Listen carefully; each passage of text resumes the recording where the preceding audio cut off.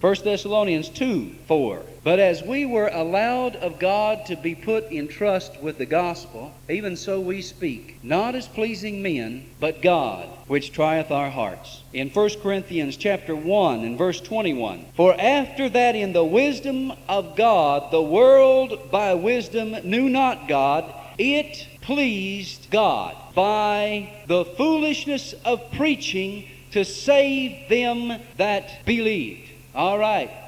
We have a clue right there as to what pleases God, don't we? The preaching of the gospel pleases God.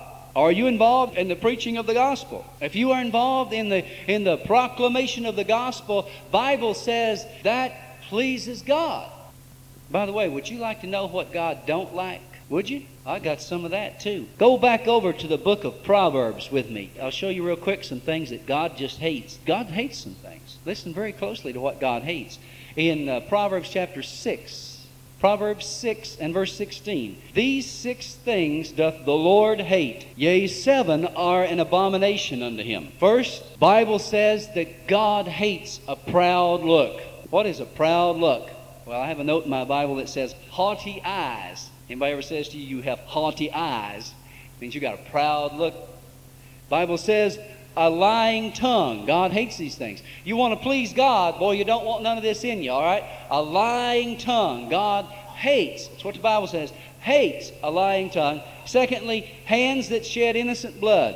A heart that deviseth wicked imaginations. Feet that be swift in running to mischief. Renee was singing a little song to our little granddaughter the other night in the car.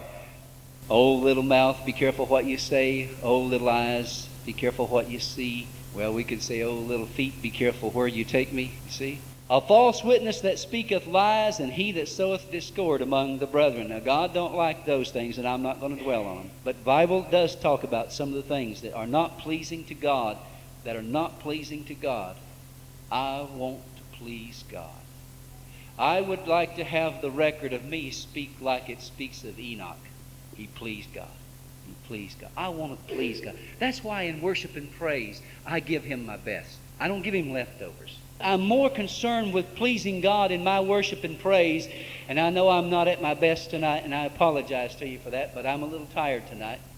And when I am worshiping and praising my God, or I'm praying to my God, I want to give Him my best. Don't you? Because I want to be pleasing to my God. I want to please Him. And I know it pleases God when I worship Him and praise Him and extol Him and exalt Him. That pleases Him. He created me. The Bible says in Revelation 4:11 and 12 that God created us for His pleasure. And so He takes pleasure in His creation, exalting Him and magnifying Him. We go to Hebrews chapter 13 and verse 16.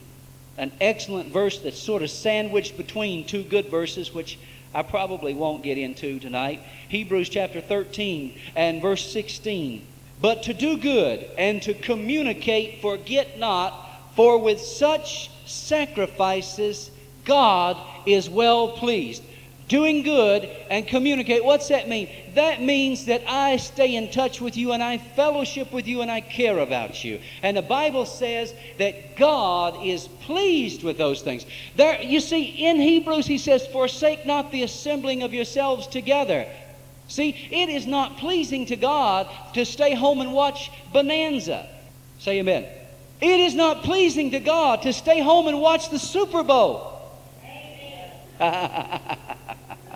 I'm liable to get anointed here tonight. Praise God. Preach on football. That'll get them every time. I always catch a few that way.